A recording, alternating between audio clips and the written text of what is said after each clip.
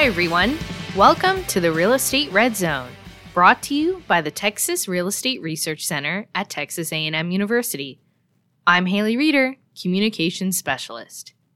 Today is Wednesday, January 13th, 2021. On this day in 1974, the airport, now known as the Dallas-Fort Worth International Airport, officially opened. Efforts from 1940 to 1965 to build and operate an airport between Dallas and Fort Worth had failed to satisfy the rival cities, which sometimes operated separate facilities. The Federal Aviation Administration declared itself fed up, and in 1965, the Civil Aeronautics Board ordered the two cities to agree on a location for the regional airport. Construction began on the airport in December 1968. As of 2019, DFW was the second largest and fourth busiest airport in the United States. Now on to today's podcast. In 2021, the center will be celebrating its 50th year of operation. With this milestone comes a new name. Sort of. Starting January 1st, 2021, after 35 years with its current name, the center has returned to its given identity, the Texas Real Estate Research Center. Center Executive Director Gary Mailer joins us on today's podcast to discuss the name change and the year ahead. Thanks for being here. Oh, that'd be great. Okay. What inspired the return to the center's original name? You know, it was not a happenstance decision. I looked around and getting calls at the center. People were calling us, asking us about listings. We were being confused. And also there was a real proliferation of centers just started by individuals or colleges at other universities in the state. And it was getting kind of busy out there. And I thought, you know, we need to identify ourselves better as the Texas Real Estate Research Center.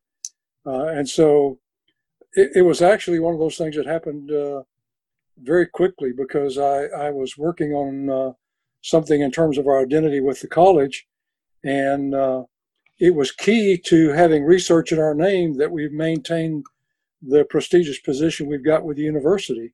And so I told them that our official name had always been the Texas Real Estate Research Center, and that sealed the deal. And so we began a very serious discussion then at the center about returning to our original name given by the legislature.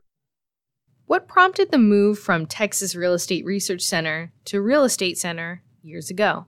We would go about, when we'd go out speaking and in meetings across the state, and we would hold up one of our magazines, and it was surprising how many people didn't connect the fact that we, the Texas Real Estate Research Center, actually produced Tierra Grande. Mm-hmm. And so we went through a whole series of crazy kinds of branding, which was what we would call it today. Back then, we didn't know what branding was. But we took all kinds of steps. We even put a plain brown wrapper around the magazine and said, "This is your magazine from the Real Estate Center, from the Texas Real Estate Research Center." And so finally, we just kind of threw up our hands and said, well, let's go the marketing route and let's try to shorten our name so it's easier for people to remember us. It really didn't work. Maybe it did a little bit, but I think it was just an effort to try to better convey our identity and people associate with who we were and remember us better. What hurdles did the center have to overcome in the face of the COVID-19 pandemic? I think the first thing was just having faith in the technology that we were about to try to use. We've done a little bit with Zoom with our, as you well know, with our editorial staff, but the rest of the staff, the research staff, the administration, had not used it that much. And also just the fact that, you know, that our audiences, we weren't sure that they have adapted. I think that was the biggest thing. I personally believe our productivity went up during that period. People were excited about it, trying new things, and we actually saw our productivity rise. The one thing that I think that did get hurt is the fact that we weren't having face-to-face conversations in the hallway, and that lack of camaraderie, in a sense, probably hurt a little bit on the creative side of innovation. But we're still innovating and still coming up with new products, so I don't think it hurt that much. But just just the lack of that camaraderie. That's the biggest challenge, I think. What's in store for the center's 50th year of operation? I've got a list, and number one on that list is finding some new talent, new PhD level talent. We're having some retirements and have a good way of contacting people. Many people, have their cell phones, and people are just not willing to relocate during the pandemic. They don't want to do anything new and novel in an environment that's so uncertain. And so I think that's going to be a real challenge as we go forward. And just the fact that they're not minting that many new PhDs, nor are the experience readily available either. And I think some of the more exciting things we're doing and begun, we're doing a series of surveys of industry groups and coming out with new sentiment indices that'll show direction in terms of the attitude and sort of the psyche of various industry groups like home builders and lenders and commercial contractors. We've got a list of about 6 or 8 individual segments of the industry that we're going to survey and try to determine the direction of the industry's going and what the challenges are that they face as well as opportunities. It's been very exciting. We've got a couple of these already done, and it's bearing I think it's going to bear some information and something will give us kind of a key to look forward, maybe do a better job in our forecasting what might happen going forward, because we have an early look from these people into what they think is going to happen. And then finally, we're going to break open more work with municipalities and economic development groups. That's an area we've done a little bit of work in, but there's certainly a need out there, and they're data hungry. We've got data. We've built a strong data warehouse, and we're finding unique and novel ways of helping them to better answer the questions they face by the use of our data. I think those are 3 really strong areas for us going forward. It's exciting times, even though it's challenging. Well, thank you so much for sitting down with me. I really appreciate it. Yeah, it's a great day. Have a wonderful day. Thank you. Thanks again, Gary. To read more about the name change, check out the news release we posted on the podcast webpage and in the YouTube description box.